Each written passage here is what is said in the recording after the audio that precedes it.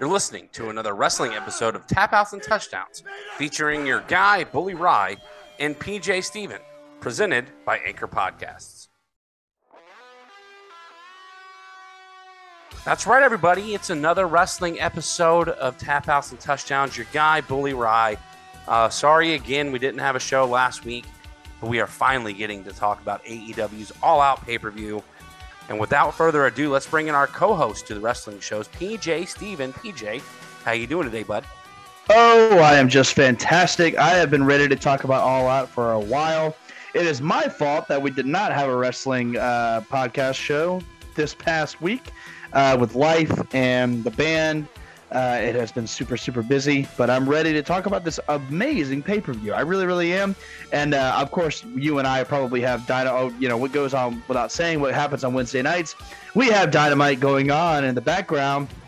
And so this is really getting me even more in the mood to talk about AEW All Out. So yeah, I'm stoked, man. How are you?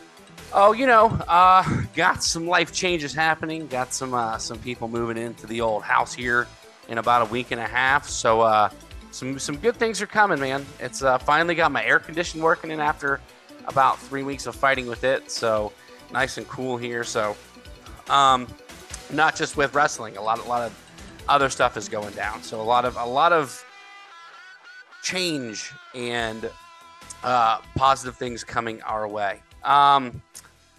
With that being said, there was a lot of positives, but a lot of negatives to take away from AEW All Out. And we're going to get into the opening bell. We're going to talk about three key storylines going into the pay-per-view, and then obviously break it down. We're going to break down the show, another long one as far as the show itself goes. And in the main event, we're going to talk about I guess not really a secret, but PJ Steven and I are actually going to talk about what everybody else in the world of wrestling is talking about, and that is the media scrum that took place after All Out.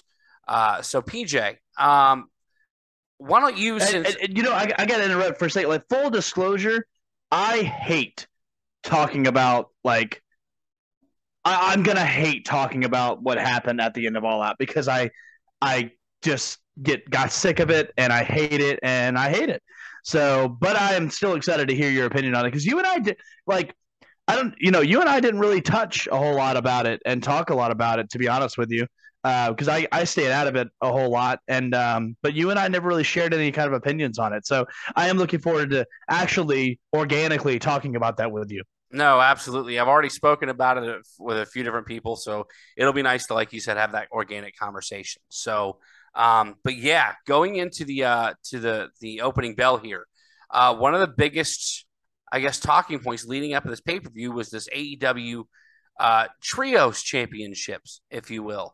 The very first ever AEW World Trios Champions will be crowned here. PJ, I don't have the tournament bracket in front of me, but I mean, I think it was a foregone conclusion when they had the Young Bucks and the mystery opponent to start this tournament that we were going to get an elite AEW Trios Champions. Would I be speaking out of turn by saying that? No, not at all. Like, everyone knew that that's what was about to happen, and if you didn't know, I don't think you were in for much of a surprise, although it was a nice surprise. Yeah, I mean, listen, you get Kenny Omega returning, sort of, I guess if you want to call it a surprisingly fashion, on AEW Dynamite a few weeks prior to All Out, to team up with the Young Bucks. As you know, it's a pretty foregone conclusion that they were going to be AEW's first Trios champions. Something else to look at going into the show was a match between the House of Black featuring Malachi Black, obviously, and his running buddies Brody King and Buddy Matthews, taking on Darby Allin, Sting, and Miro in the I guess the penultimate match on the card. PJ, this match was interesting because there's been rumors circulating heavily prior to and now definitely after this pay-per-view that Malachi Black, a.k.a. Aleister Black, a.k.a. Tommy End, had requested his release from AEW, and he has now, as of this recording, come forward and given his reason behind it. PJ, what were your thoughts about the rumors circulating, and what are your thoughts now that he has come out and stated that he has asked for his release from AEW? My first reaction, honestly, was to not believe it because, it's really hard to believe all the rumor and innuendo that goes around. And, you heard that he asked for it. Then you heard, well, I know he didn't. He actually didn't ask for it. And then when he comes out and says, like, oh, no, I totally asked for it. And then you hear the reason behind it, which was, just him. It just seemed like he just wanted to take a break, man. And I get it. I don't think it has anything to do with going to another company, or I think he just wanted a break from wrestling. I mean, guys, if you're listening to this podcast, you obviously know a decent amount about pro wrestling, or else why would you even talk they just to? love hearing our beautiful voices, PJ. Come on, that's what it is. I got to remember. This is their what is it? They call it ASMR or whatever it's called. Oh my god, this is their ASMR. Here, I'll give you guys a little ASMR. I'm gonna open another beer, and here we go. Here, shh. Oh god, there yeah. It is. Wake up! I ruined it.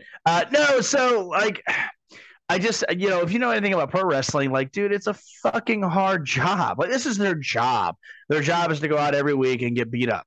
So I totally get that he would want to take a fucking break from that.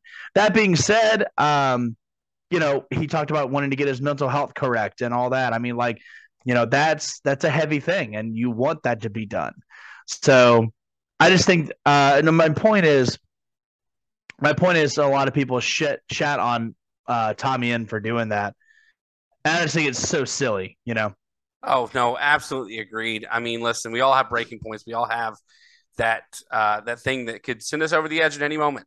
And I think it's commendable to acknowledge when you need the mental break away from what it is that you do. Whether or not it is that you love what you do or you don't, at some point, everyone sort of gets burnt out and needs that breakaway. So kudos to Malachi Black. We'll talk about that match in the next segment.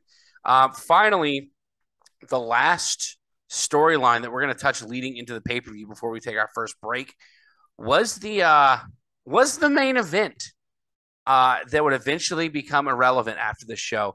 CM Punk returned from injury to essentially get squashed by Jon Moxley on an episode of AEW Dynamite to unify the interim and, I guess, main AEW World Championships. So Jon Moxley goes into this pay-per-view as the AEW World Champion. Storyline on TV has it that he had an open contract. Ace Steel, one of the producers, at least one of the producers in the kayfabe perspective, takes the open contract, gets it to CM Punk, and so now CM Punk is challenging Jon Moxley for the AEW World Championship. Again, we're going to talk about the skirmish in the main event, PJ, but what were you, if anything, looking forward to this match? And did you see it playing out like it did, again, prior to everything that took place in the skirmish that took place after the show? Yeah, I did not see it playing out that way. That being said, I didn't really care. I could have gone with any of these guys winning. I mean, or losing. It doesn't to me. I just this was not the match that I was ready for. Yeah. Honestly, I almost went to bed before the main event because I didn't care, and I'm glad I didn't because it sure did get interesting. But yeah, I didn't care. Listen, I watched this show much later than it aired. I did not get to watch it live. There was oh, by the way, let me full disclosure. I bought this pay-per-view. I never buy these. I steal them, and I'll say it again. I steal them. I bought this because I got a raise at work, and I had a bonus, and not a bonus, but I got a raise and got some overtime. That's what it was. So I was like, I can spend fucking $40 on not Blabbermouth. What is it? Bleacher Report, whatever. So I bought this. I bought it with my money. Yeah, and I bought this. What a disappointment! A mere 3 days later, two of these matches would essentially be become irrelevant. But that's neither here nor there. PJ, we're going to take our first break. When we come back, we're going to break down what was AEW All Out. They're all in all between the pre-show and the main event, 15 matches that took place here at All Out. So stay tuned. We'll be right back right here on Tap House and Touchdowns. Established in 2008, One Stop Repairs in North Charleston, South Carolina is your one-stop shop for all your electronic repair needs. Specializing in cell phones, tablets, computers, laptops, and game consoles, One Stop Repairs offers reputable and quality service with the quickest turnaround time and most competitive prices in the Lowcountry. You can find them on Google with an exceptional 4.9 star rating, or on Facebook, or by searching One Stop Repairs. That's the number One Stop Repairs. Call today for a quote at 843-343-6310. That's the number One Stop Repairs.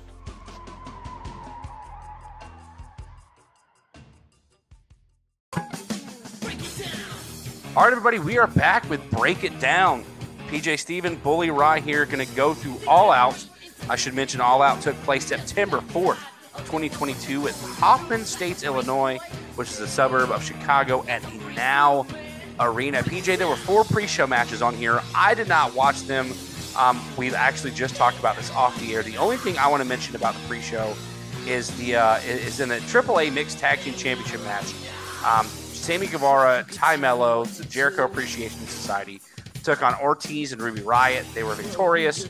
There was a spot in the match that is the only thing that I saw from the match. Sammy Guevara very carelessly dropped Ruby Riott on her friggin' neck, and it was ugly. I don't know what he was thinking. PJ, do you have any thoughts on this spot where Sammy just dropped Ruby? It definitely made me put my hand over my mouth, which is crazy because I was cooking dinner at the time, so I was like, whatever, pre-show. Yeah. But I happened to walk through the living room at that moment, and I was like, oh, and the crowd. I mean, the crowd caught it too. Yeah, super rough, definitely not pretty, and I'm sure there was some apologizing in the back. There better have been, because he could have ended her career right then and there. We also had an FTW Championship match. Hook taking on Angelo Parker. Obviously, Hook retains. The All Atlantic AEW Championship, the newest championship prior to the show that was established. Pac defeated Kip Sabian in the pre-show. That was a really good match, actually. I really enjoyed that. The fact that the All Atlantic Championship was on the pre-show instead of some of these other matches that were on the card is a little astounding to me. This next one you wanted to touch on because it's Eddie Kingston.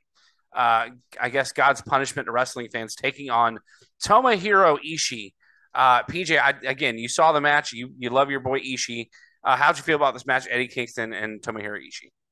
A little sloppy at times. I did give it 2 stars, but a little sloppy. But man, hard hitting, man. I really enjoyed this match. Honestly, I'm just a fanboy for Ishii, but man, good stuff. And even Kingston really just being able to keep up with Ishii is just fantastic, which was weird because Eddie didn't seem blown up. He didn't seem out of place. He seemed like he really belonged in that match. So I thought that was really cool, and they really made it seem like a big match feel. So yeah, I enjoyed that. Yeah, and it was 13 minutes 25 seconds on the pre-show. So gave it a lot of time here. So kudos to the two of these guys going. Let's get into the main card, shall we? The show opened up with the casino ladder match where the winner receives a future AEW World Championship match. It's got I believe it's the big poker chip, whatever the case is. I mean, they go through the poker chip, the brass ring. I don't know how many times they got to do it here. But nevertheless, we're in a casino battle royal, even though we are in Chicago. The participants, we've got Wheeler Yuta, Ray Phoenix, Roosh, Andrade El Idolo, Penta El Cero Miedo, Dante Martin, and Claudio Castagnoli, and then finally a Joker that would enter in at the end of the match, as all of these casino-themed matches with AEW does.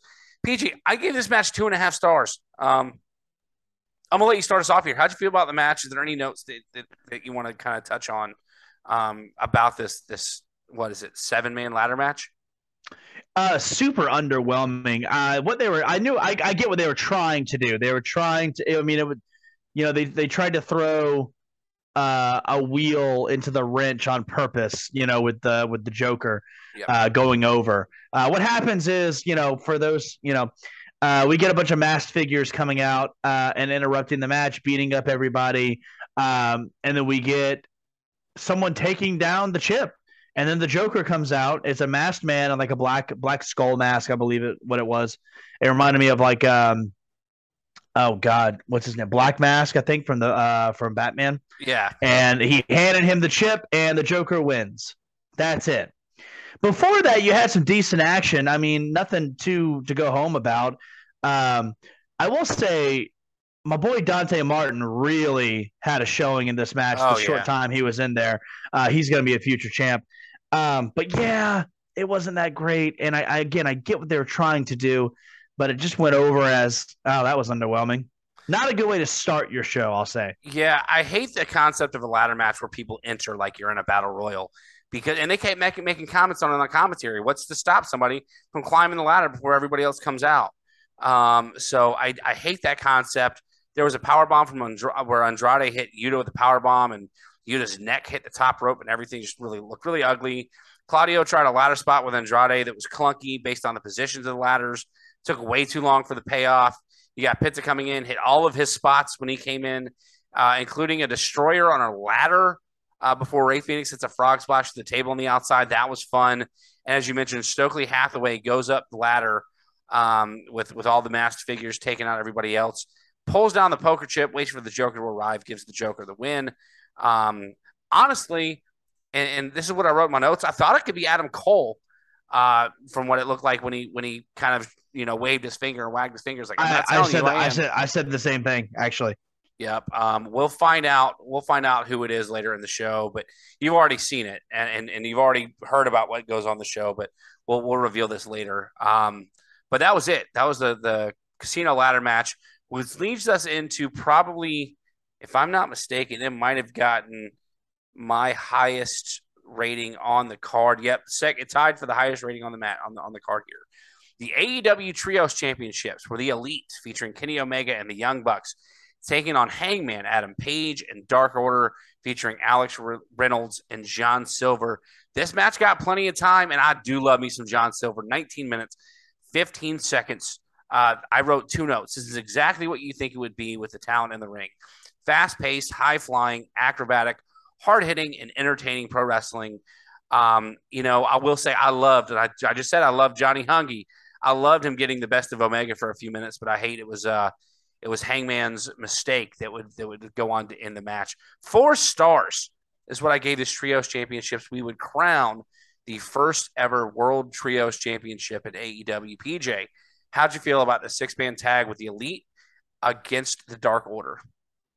Not much more to add. I think I gave it 4 stars as well.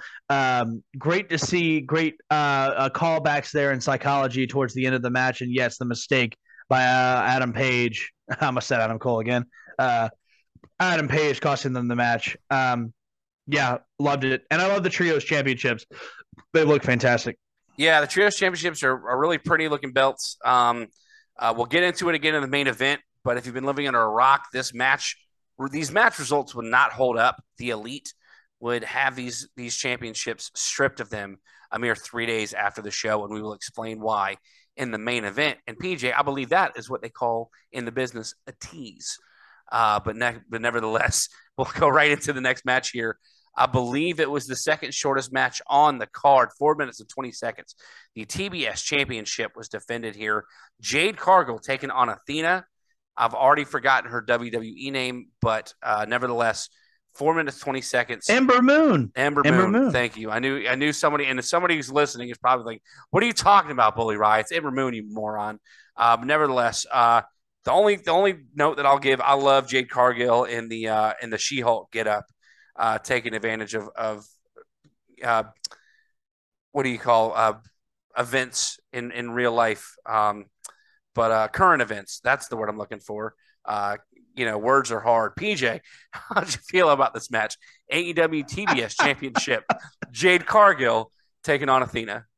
Very underwhelming, but good action. Loved Jade coming out of She-Hulk, totally matches. Athena looked great here. And they had great chemistry. I don't know. I just don't think they got enough time to really make an impact, honestly. And I don't say that a lot. Usually matches are pretty good about getting time. I don't think this got enough time. I think it could have gotten a lot better. I think it got 3 minutes and 20 seconds too much. This again, I'm not sold on Jade Cargill. She's got the look. But I mean, listen, Athena hits her finish and it looked ugly. Like it did not look like a clean finish early. You've got Jade is out here with Kiera Hogan and Layla Gray. They both missed trying to rescue Jade, and so Jade had to kick out of Athena's finisher. I think Jade might be doing a really good job of selling, but I think I don't know. I think I really like Jade. I really like Jade because she's what China should have been. I mean, And I think she's a really good worker. I think she can cut a hell of a promo, and I think that she's an underappreciated. Yeah, I'll say that underappreciated leader in the women's locker room, and I think Athena's right there with her. Just hasn't been able to get that step. I'm telling you, if this match would have gone maybe 8 to 10 minutes, it would have improved. I don't know. I thought it was sloppy. Jade finally looked like Jade finally just got tired of the match and hit her finish. The story being told here was a great story that Athena could really push Jade. But again, I thought the match was bad. I gave it a 1.5 stars. What'd you give this match from a rating standpoint? I gave it 2 stars. Yeah, I didn't think it was great, but like I said, if they would have, in my opinion, still, if they would have gotten more time, it would have been something. Another pretty lengthy match would follow this 4-minute 20-second. I'd call it a crap show, but you enjoyed it. But nevertheless, another pretty lengthy matchup here. Another 6-man tag team match. But if I'm being honest, this was the match that I was looking forward to the most leading up into the show. Wardlow and FTR, Cash Wheeler and Dax Harwood taking on Jay Lethal and the Motor City Machine Guns. That's right. TNA Originals, Jay Lethal, Chris Sabin, Alex Shelley, accompanied to the ring by Satnam Singh and Sanjay Dutt. I love everybody in this match except for Satnam Singh. This dude basically looks like a better dressed Great Khali. I'll go through my notes here. I gave this match 3.5 stars. Lethal made Wardlow look like the best wrestler in the world, even before the Powerbomb Symphony finish. Some really good technical stuff in this match to rival the High Flying Trios championship match that we just saw 2 matches prior. What was really cool, and I kind of don't want to give it away yet, just quite yet. PJ, before I give away what happens after the match in the Gaga, how'd you feel about this match between Wardlow, FTR, and Jay Lethal and the Motor City Machine Guns? I loved it. It was like AEW versus TNA. Back in the day, yeah, TNA. I mean, with Jay Lethal, I know how much you love the Motor City Machine Guns. You know, I'm a huge fan of Chris Sabin. And Alex Shelley's great too. But Chris Sabin, man, big fan of his. There was some Gaga at the end. I think. Are you not sold on Wardlow either? Listen, the Wednesday, I like Wardlow. The Wednesday after the show, they let him get on the mic, and it's not like they're trying to repackage him, but I think he lost some of his luster that he had when he was sort of feuding with MJF, right? And so, given the fact that I don't want to say he was going stale, but the Wednesday after this pay-per-view, they sort of let him reignite that fire and reignite the I'm running through everybody. This is my show. This is I forgot what he called Wardlow's World.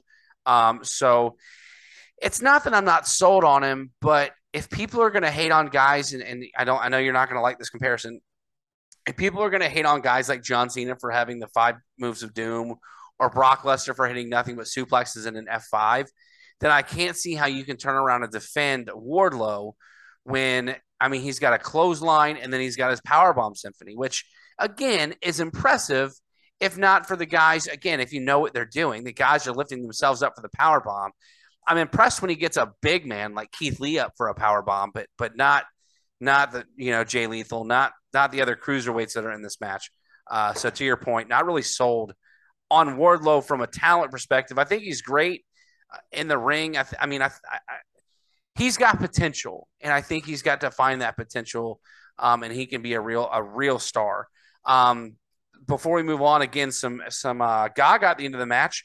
We get a returning Samoa Joe. I forgot that he was even gone, if we're being honest. I've never been that big of a Samoa Joe fan, but it was still nice to see the pop that he gets. And then they beat up Sanjay Dutt for a few minutes, and then they let Dax Hardwood's daughter get on top of him for a pin the real life that Dax Harwood's daughter, 8 years old, fought. Was it leukemia or some other form of childhood cancer? I thought it was like a bone cancer. I could be wrong Yeah. with that. I So could be either wrong way, about yeah, that. either way, it was some form of childhood cancer that she had to deal with, and so it's the phrase "fight like an 8-year old," and so we got to see her come out with them, and they send her to the back, and then they bring her out because they're basically trying to crap on Dax's love for his daughter, and they let her get the pin on Sanjay Dutt. So that was fun. I gave this match 3.5 stars. PJ, would you sort of agree, disagree, give it a little higher, lower? I did give it 3.5 stars. I will disagree with you on Wardlow because, um, when I think of when you think of Brock Lesnar, when you just said that he does suplexes on the F5, um, Walter does chops and a powerbomb. Yeah, that makes sense. That's a fair point. So, and I think Wardlow, not only does he have storyline going for him, um, but I think he has. I don't think he has it. We talk about. He has it.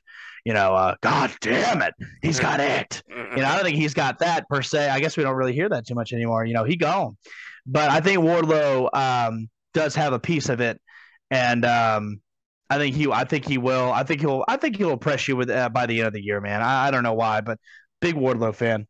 Yeah, I mean, I'll take it because I mean he's got the rocket ship on his back, and he's just got to make sure that he doesn't trip up on them roller skates that they got attached to his feet. So let's hope the best for Wardlow as the TNT champion.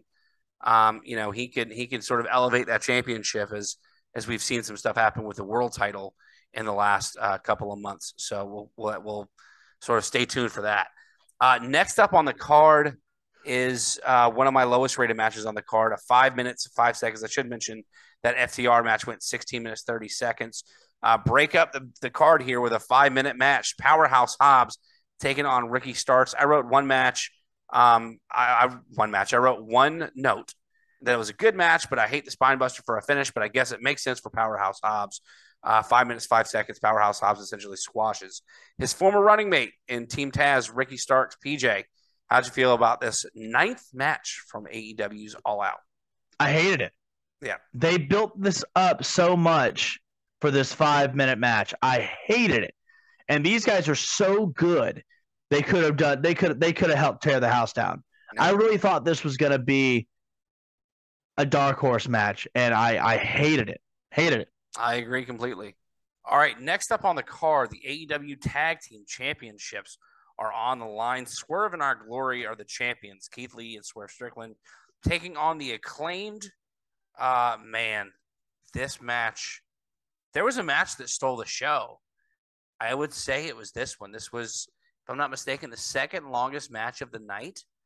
PJ, I'm going to let you start us off here. How'd you feel about this match? Because this was tied for the number 1 spot.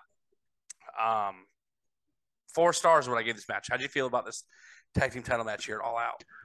Yeah, I definitely gave it 4.5, man. It was crazy to see how the crowd really turned on Swerve and Our Glory, man. They're really behind the Acclaimed. It's hard to talk about this match because of what we've just seen. Yeah. Oh my God. Life is funny. Yeah. No, this match is fantastic. And yeah, it's fun stuff. I give it 4.5 stars. Yeah, the crowd is super hot for the Acclaimed, as you said. You've got Max Caster calling Keith Lee Lizzo. I thought it was an absolutely hysterical dig. Listen, these guys, Max Caster, Anthony Bowens, they can go. And they were given 22 minutes on a major pay-per-view to show it. Homegrown talent here in AEW, which is nice to see. A nice false finish. Strickland made the hidden tag after a weird superplex on Keith Lee. There was a really nice mic drop, elbow drop to the outside. Then you get Max Caster getting Keith Lee off his feet, man. Just an incredible match. I think the wrong guys won here at the pay-per-view. But I think it would eventually be rectified here as the Acclaimed go down to Swerve and Our Glory. But a really fun chance to let these guys showcase their talent. And listen, I don't want to give a spoiler, but this will be, I guess, a few days after the AEW Dynamite on 9/21 has aired. But they righted the wrong. And as of last Wednesday, your new AEW Tag Team Champions are the Acclaimed. So, hey, that's why I was laughing during it because it literally just happened. Like, good stuff. They rectified the wrong by giving them the titles 2 weeks later, or I guess we're looking at about 3 weeks later here. But man, everybody is hot for the Acclaimed right now. Scissor me, as they would say. But really, really fun stuff here. Listen, there's not a lot much to talk about the rest of the show here. The next match is a fatal four-way match for the interim AEW Women's World Championship as Dr. Britt Baker, DMD, takes on Jamie Hayter. God, I can't say it. Hikaru Shida and Toni Storm. I'll go start us off here with my notes. I only gave this match 2.5 stars. 14 minutes, 20 seconds of what this match got. There was a point in the match where Shida missed a kip up, where I don't know how to describe it other than that. Had a fun spot where she headbutted, where Toni Storm headbutted the chick. I guess it was Rebel in the boob to get her to go away. Not really much to say about this match. Good, not great. Drama and some good storytelling here. Toni Storm gets her first run as AEW Women's World Champion, even though it's the interim status. Again, 2.5 stars is what I gave this match. PJ, how'd you feel about this interim World Championship women's match here at All Out? Great match. I think the right woman went over. We kind of glazed over, Thunder Rosa had to vacate the champion after, I think it was shoulder surgery is what she needs. I can't remember, to be honest.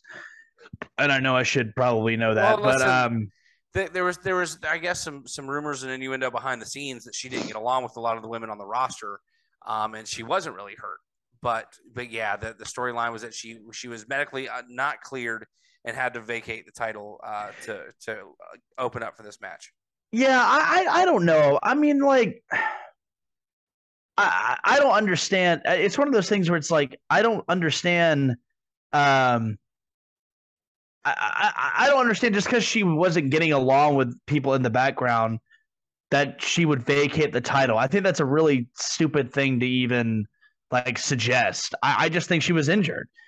And if it was the fact that, and listen, I know that she's had the Lucha Underground lawsuit that happened in 2016. So I mean, I get that, like, it's been, she's probably not maybe not the easiest to get along with. Maybe I don't know I really don't know the circumstances of that lawsuit. I forget, but anyway, no, I mean, I think she had a legitimate back. I think it was back. I don't know. But I think she had a legitimate back injury. I don't think her not getting along with people in the background would really do anything, in my opinion. I don't know. Maybe I'm skeptic. Well, you talked about stuff that didn't make sense to you.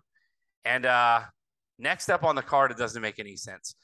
Rumors are, first of all, the match would feature Christian Cage taking on Jungle Boy Jack Perry. The storyline has been going on for a while is that obviously Christian Cage turned on Jungle Boy. For a while there, Jungle Boy took some time off, and Christian Cage ran with Luchasaurus. Jungle Boy comes back, and Luchasaurus leaves the side of Christian Cage. We get some really personal promos where Christian Cage goes after Jungle Boy's family. Jungle Boy goes after Christian Cage for being broke, etc., etc. So we set up for this, what's supposed to be a grudge match here at All Out. Finally, the chance for Jungle Boy to get his hands on Christian Cage. Unfortunately, rumors came out that Christian Cage, I believe, has an injured tricep or an injured pec. One way or the other, Christian Cage could not medically wrestle in this match, so they run an angle. Luchasaurus turns his back once again on Jungle Boy, attacks him prior to the match. Christian would then hit his, I forgot what they call it now. It was called the Unprettier when he first did it. He hits a spear on Jungle Boy. I think it's called the kill switch or some shit. Kill switch, yeah. So you get Christian Cage going over Jungle Boy in 20 seconds, and to set up a small rivalry here with Luchasaurus and Jungle Boy. PJ, first of all, I hate the fact that they broke up. Lucha Express. I love this team. Jungle Express. What I say? Lucha Express. Oh god dang it! It's Luchasaurus always gets me. Yeah, I love Jungle Express, right? Like I love these guys together. But I guess if Christian Cage can't go for a few months, this sort of makes sense from that perspective. But I mean, there's not much of a match to talk about here. PJ, what do you feel about what we saw between Christian, Luchasaurus, and Jungle Boy here All Out? I hated it. Yeah. I think it was so silly. It was very WCW like. We turn Luchasaurus heel, then he goes back with Jungle Boy, and then he goes back to Christian. It was. And by the way, Christian's a terrible fucking heel. I don't believe him for a second when he's. I believe him as a heel, like in the Un-Americans, where he's just some little punk. Yeah. But then when he's actually trying to be tough, it's really unbelievable. I'm not into it. I hated this. I hated the entire thing. I hated this whole angle. I think it's silly. It's almost like with MJF gone, they were like, all right, who can tell really personal promos and be a really get some good like heat. Just a big heel. Yeah. Hey, how about Christian? Yeah, that'll definitely work. The short haired guy, yeah, that'll work. That'll put butts in the seats, as Tony Schiavone was famous to say. Yeah, no, I mean this to me, I think that's really silly. Yeah. Listen, you get a giant flip flopping back and forth between babyface and heel. Paul White is employed by AEW, so I would not be surprising to me if he's like, well, Christian can't go, just make Luchasaurus a bad guy again. Come bring him out with his black mask. Yeah. That happened to Paul White numerous times. It's sad. Yeah, I mean, I feel like if there was one person in pro wrestling history that you can never tell if he was a good guy or a bad guy, it was Big Show. Like that dude could not stay right, and he just, the ultimate yes man. He'll do whatever they needed him to do. And speaking of Christian being injured, how did we know he was really injured? What if he was just like not getting along with people in the locker room? I mean, I guess the same could go for for Cody Rhodes going away in WWE. I listen. But you see my point. You see how stupid it sounds when you say it out loud. Yeah, like, of course. And I know you didn't say it. I'm saying I know it's a rumor thing, but I mean like saying it out loud is just really silly. Listen, the internet wrestling community is how you say fickle. And speaking of fickle, the man that coined the phrase, in my opinion, is up in this next matchup. The longest match. Your segues in this episode have been tremendous, by the way. Haven't they? Man, I've been on it, doggone it. I don't play no games. I quit school because of recess. We get Lionheart. Well, you just ruined it. You ruined it. I take back everything that I just said. Let's continue on with the pay-per-view, please. Yeah. Lionheart, Chris Jericho versus the American Dragon, my man Bryan Danielson. Yep. The longest match on the card. This match went 23 minutes, 40 seconds. I set my phone down to watch this match until about halfway through. Two of the best to ever do it, and deserve just that, just your undivided attention. Some great back and forth, good technical wrestling, great submission work, and both have just beaten and bruised chests from all the work they're taking. I gave this match 3.5 stars because I just hate the finish. PJ, how'd you feel about this match? Jericho, Danielson, All Out. I do agree with the finish. That being said, I did love the match. But yeah, the finish to me was just a little underwhelming. I think we could have had a little bit more going on there. There was no Gaga, which was fun. Longest match on the card, 23 minutes. I didn't notice that until you just said it. You're absolutely right. Great match, though. I think I gave it 3.5 to 4 stars, too. So, PJ, let me ask you a question. How do you feel about the Judas effect as a finish for Chris Jericho? I don't hate it because it's a fucking elbow to the jaw. Like, I mean, that sucks. So then let me ask you a question, and I know you're going to love this question. What's the difference between the Judas effect and that spinning backhand that John Cena used in the later part of his career? Because John Cena, when he hits it so incorrectly and so poorly, it's like getting hit by a mosquito. When Chris Jericho, a pro wrestler, hits it, it's different. I've got nothing to say to you. They're the exact same move. I don't. What's the difference between the 5-knuckle shuffle and the people's elbow? Absolutely nothing. They're both shit. We've had this conversation on our show before about finishers and how the people's elbow is one of the worst 5 finishers of all time. It is. Yep. So anyway, yeah, the Judas effect is no different than that Chinese spinning back fist that Cena tried to use to make. It's very much different because it's someone who. So my point is, if Chris Jericho would have done a Death Valley Driver, it'd be more impactful than John Cena doing the AA because it's Cena's the AA isn't a DVD. It's a fireman's carry slam. That's what I meant. That's what I meant. But Yeah. the same can go for it. Well, nevertheless, let's move right along here, shall we? We this match, or I should say this card, as every AEW pay per view goes, because they only run like 4 pay per views a year, and they have to pack everything in there, despite having really good weekly free shows, as in what will be this past Wednesday's Dynamite from this show, where they once again crowned a new AEW champion. But we'll get into that here in a minute. The next matchup on the card is the penultimate match of the card.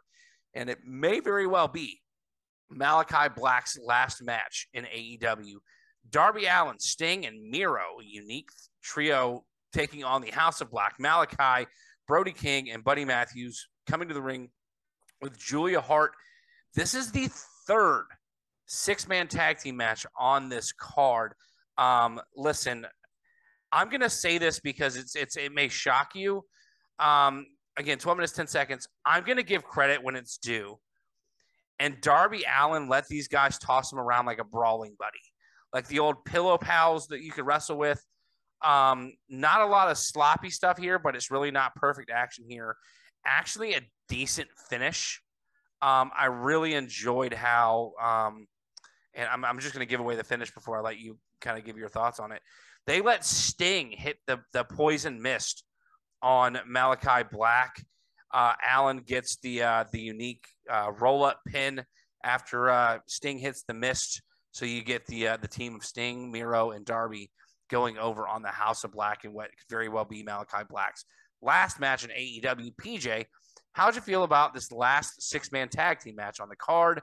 I truly believe that probably should have gone earlier in the card, but then again, you got to split up Jericho, Danielson, and the main event. So I guess this makes sense. How'd you feel about this match? Oh, I love this match. I loved Malachi Black's face paint, and I will be copying it the next Guardians Warlock show. That was so cool. I don't know, and it was so simple. Love this match. When you mentioned Darby Allin, yeah, I'm telling you, I see a lot of Mankind in him, just getting tossed around, just putting, caution to the wind. Love Sting in the mist spot. Definitely reminds me of some Great Muta shit. Yeah. His wonderful rivalry with the Great Muta. I love this match. I think I gave this match 4 stars. And if it is Malachi Black's last match for a little while, I think it was a good one. Yeah, I gave this match 3 stars. Listen, 3 stars is about an average match for me. So I'll take it with these guys. A lot of talent in the ring. And then you got Darby Allin. I'm kidding. I already gave credit where it's due. Looked really good in this match, and again, he takes a beating, which is, I guess, what a smaller guy should do when he's fighting a bunch of heavyweights. Darby Allin's Judas effect would be better than John Cena's. It would create. You know who's got a better Judas effect than anybody, and that is the AEW World Champion in this. In the show, going into the show. I'm kidding. You're trying too hard, but I accept it. Too hard. Yeah, Moxley, arguably one of the worst wrestlers on the roster. Great promos, I guess. The crowd loves him, but the AEW World Championship has been unified, and the champion who won it in basically a squash over the challenger just a mere few weeks prior to this card, CM Punk, is challenging the champion Jon Moxley for the AEW World Championship in the main event of All Out 2022. This match went 19 minutes, 55 seconds. That's good for third longest match on the card. 5 seconds longer than the Trios Championship match. PJ, how'd you feel about this match? It started off, you looked like you were going to get another squash, but the opposite, as you've got Moxley kicking out of the GTS early in the match. I'm just going to say the one note that I wrote. Maybe PJ will have more to say, but I was bored just because of who was in the match. PJ, how'd you feel about this match between CM Punk and Moxley for the title? Yeah, I was a little bored. They did make it feel like a big match feel, but it was also like, dude, you had a chance to do this, and then it just felt like a rehash, and it was weird. We've seen it before. We've seen it before, not just in AEW. We've seen it before when CM Punk was in WWE. We've seen this same old song and dance before. Like AEW was created to give us difference and to give us variety. And I felt like this match, the story being told was that CM Punk could overcome adversity and win the title back in his hometown after he had to step away after the kayfabe re-injured his foot. The match was good. I gave it 3 stars, but like you said, it's the same old song and dance. If you want some sort of... Yeah, and everything you just described is totally correct. And I don't give a fuck about it. Like I don't care that he's from Chicago. I don't care that he's so fucking edgy. And we're gonna, oh god, we still gotta talk about the bullshit. Yeah, we do. Okay. And these guys put on a really good show, by the way. I know I'm shitting on it, but they put on a really good show. Great match. But just lack of chemistry, I think, was really a big thing in this match. Well, and it's weird. You talk about Moxley not being a great wrestler and being one of the worst. He had a lot of great technical aspects in this match. He switches. He has a half crab. He hits a leg lock followed by a half crab. Moxley switches that into a STF and then a figure 4. He's moving pretty well. I think Moxley is not the greatest by any fucking means. But I think he's come a long way from being just some brawler that just pushed you out of the ring and put on a smirk. I think he can really work. Well, you mentioned the chemistry, which is interesting because CM Punk helped to escort the Shield onto the main roster from NXT. Right. That included Jon Moxley, otherwise known as Dean Ambrose in WWE. So it's interesting that they've sort of, I wouldn't say been running together, but they've known each other for quite some time at this point. And the fact that they don't have as much chemistry as you'd like them to have for this championship match is a little, I'd say, astounding. But I think all of it's set up to at the end of this match, as CM Punk is celebrating having re-won the AEW World Championship from Jon Moxley. We finally get the reveal of the Joker from the Casino Ladder match, and it is none other than Maxwell Jacob Friedman.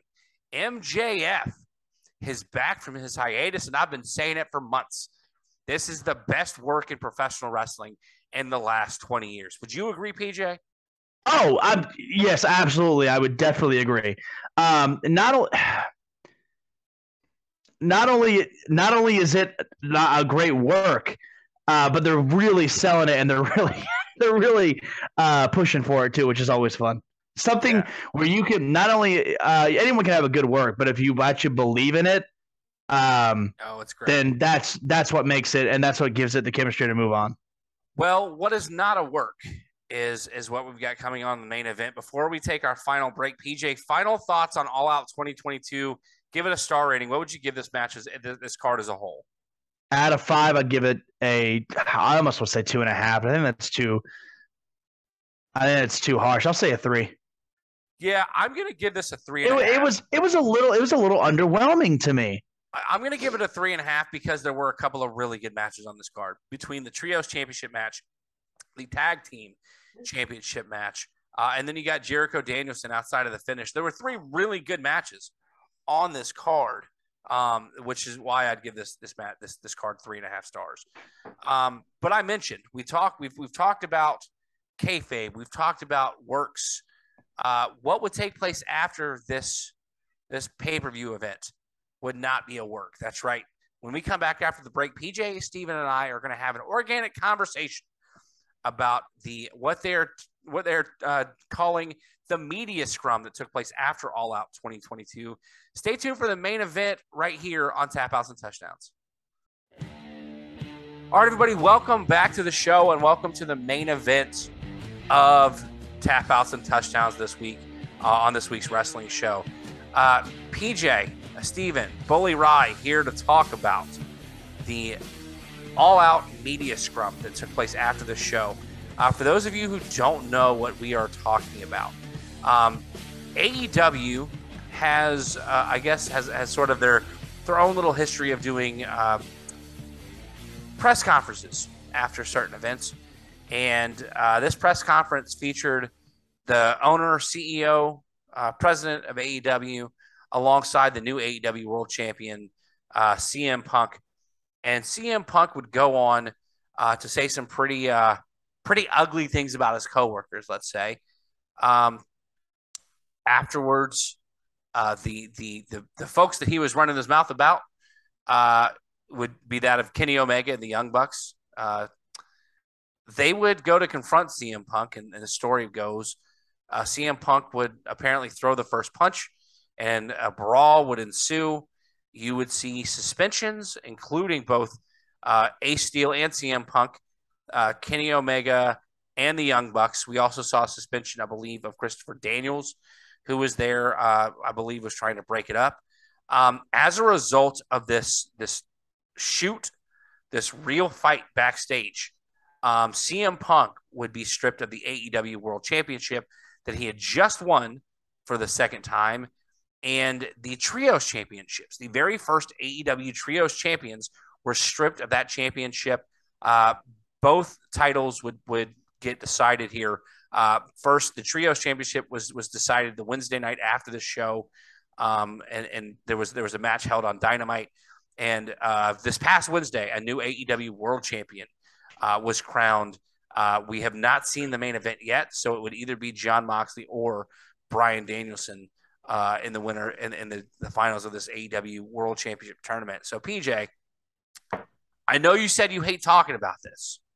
I'm trying to think of a way to phrase this question to kind of start us off here with this conversation. Do you think let's start off here? The press conference itself, do you think CM Punk was out of line going into business and saying the things that he said? I mean, he also made comments about how it was claimed that he was the reason that Colt Cabana was sent back to Ring of Honor. That's a long story. I'll let you do your own research on that story. Once friends, and are no longer. But was CM Punk out of line by what he said in this press conference after he just won the AEW World Championship back? I don't think out of line. I think out of line is a little bit too dramatic. What I'll say is unnecessary is what I'll say. Like, you're there to do business and to make, okay, so you're there to do business and you're there to do a job. What the fuck did he think was going to happen? This is why I'm not a CM Punk fan, because he thrives on this, and I hate this word, but he thrives on this drama, and he thrives on this, like, I'm edgy because I could say what I want. Yeah. And, I think that pipe bomb bullshit got right to his head. And it's just so, and when this first came out, I mean, I bet my life that it was a work. I said it all the time. This is a fucking work, guys. You're getting worked up over a fucking work. And now I'm leaning towards, obviously, it's probably not. That being said, you never know. But, yeah, I hate talking about this because, one, I don't care. And two, I just find it so annoying. I feel like we're talking about the high school football team. And it's just such childish shit. And so to answer your question, I don't think he was out of line, because you could say what you want, say whatever fuck you want. Freedom of speech, not freedom of consequences. So what the fuck did he think was going to happen? You think the Elite were just going to, or, Kenny Omega and Bucks were just going to, well, that's his opinion, I guess. No, they're going to come in there and say, what the fuck you talking about, ass clown? And, Adam, what's the guy's name? His little buddy, bit Kenny Steel. Omega on the Steel, bit Kenny Omega on the arm. I mean, it just sounds like I feel like I'm in high school and there was a party at a kid's house where his parents were out of town, and I come to school, and this is the kind of shit that I would hear about. So Timmy said this about John and the football team. Then John and the football team went over there and said something to him. And then Timmy hit him in the face. And then there was a dog involved. And then Tom bit. Yeah, I don't give a shit. You make a really good point that it seems very sort of like childhood locker room stuff. It's I'm curious to know, not really curious to know, but it should be mentioned that he also said something about Adam Page, who was already gone from the arena when he made the comments. But I'm gonna read some of the quotes from the scrum. And speaking about Adam Page, quote, and so again, take it for what it's worth. Quote, what did I ever do in this world to deserve an empty-headed fucking dumb fuck like Hangman Adam Page to go out on national television and fucking go into business for himself? For what? What did I ever do? I didn't do a goddamn thing. He would continue when he starts to talk about the elite. There's people who call themselves EVPs that should have fucking known better. This shit was none of their business. I understand sticking up for your fucking friends. I fucking get it.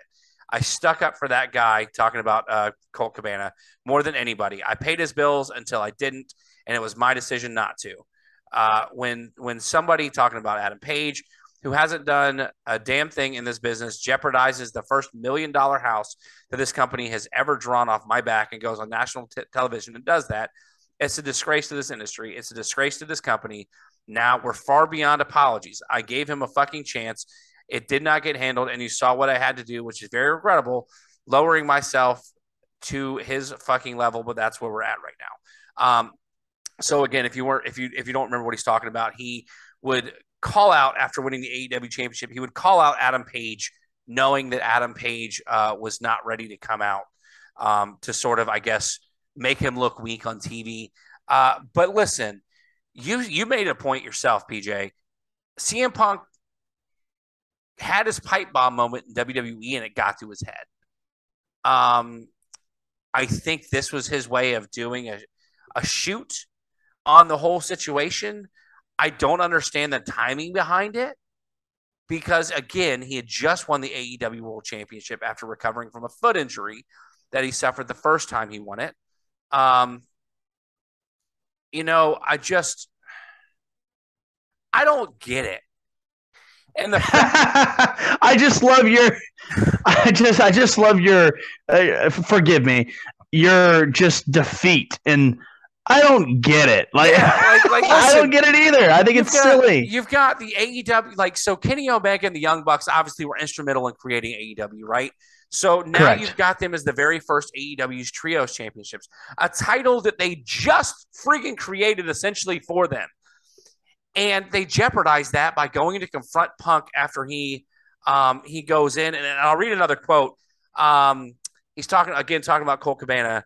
Now I haven't been friends with this guy since at least 2014, late 2013. And the fact that I have to sit up here because we have irresponsible people who call themselves EVPs, yet they couldn't manage a fucking target. And they spread lies and bullshit and put it into the media that I got somebody fired when I have fuck all to do with it.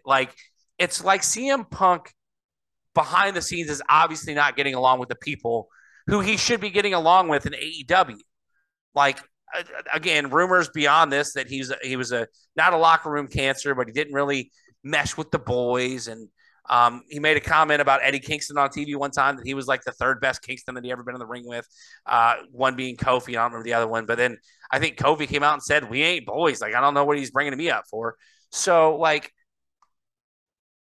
you said, none of it makes sense because they both all four of these guys that were on TV getting pushed all got titles and 3 days later are not on TV. They're not in the opening credits. They're not in any sort of promotional flyers. There's an investigation going on to see what actually happened, to see if CM Punk is going to be completely released from his AEW contract. Same thing with Ace Steel.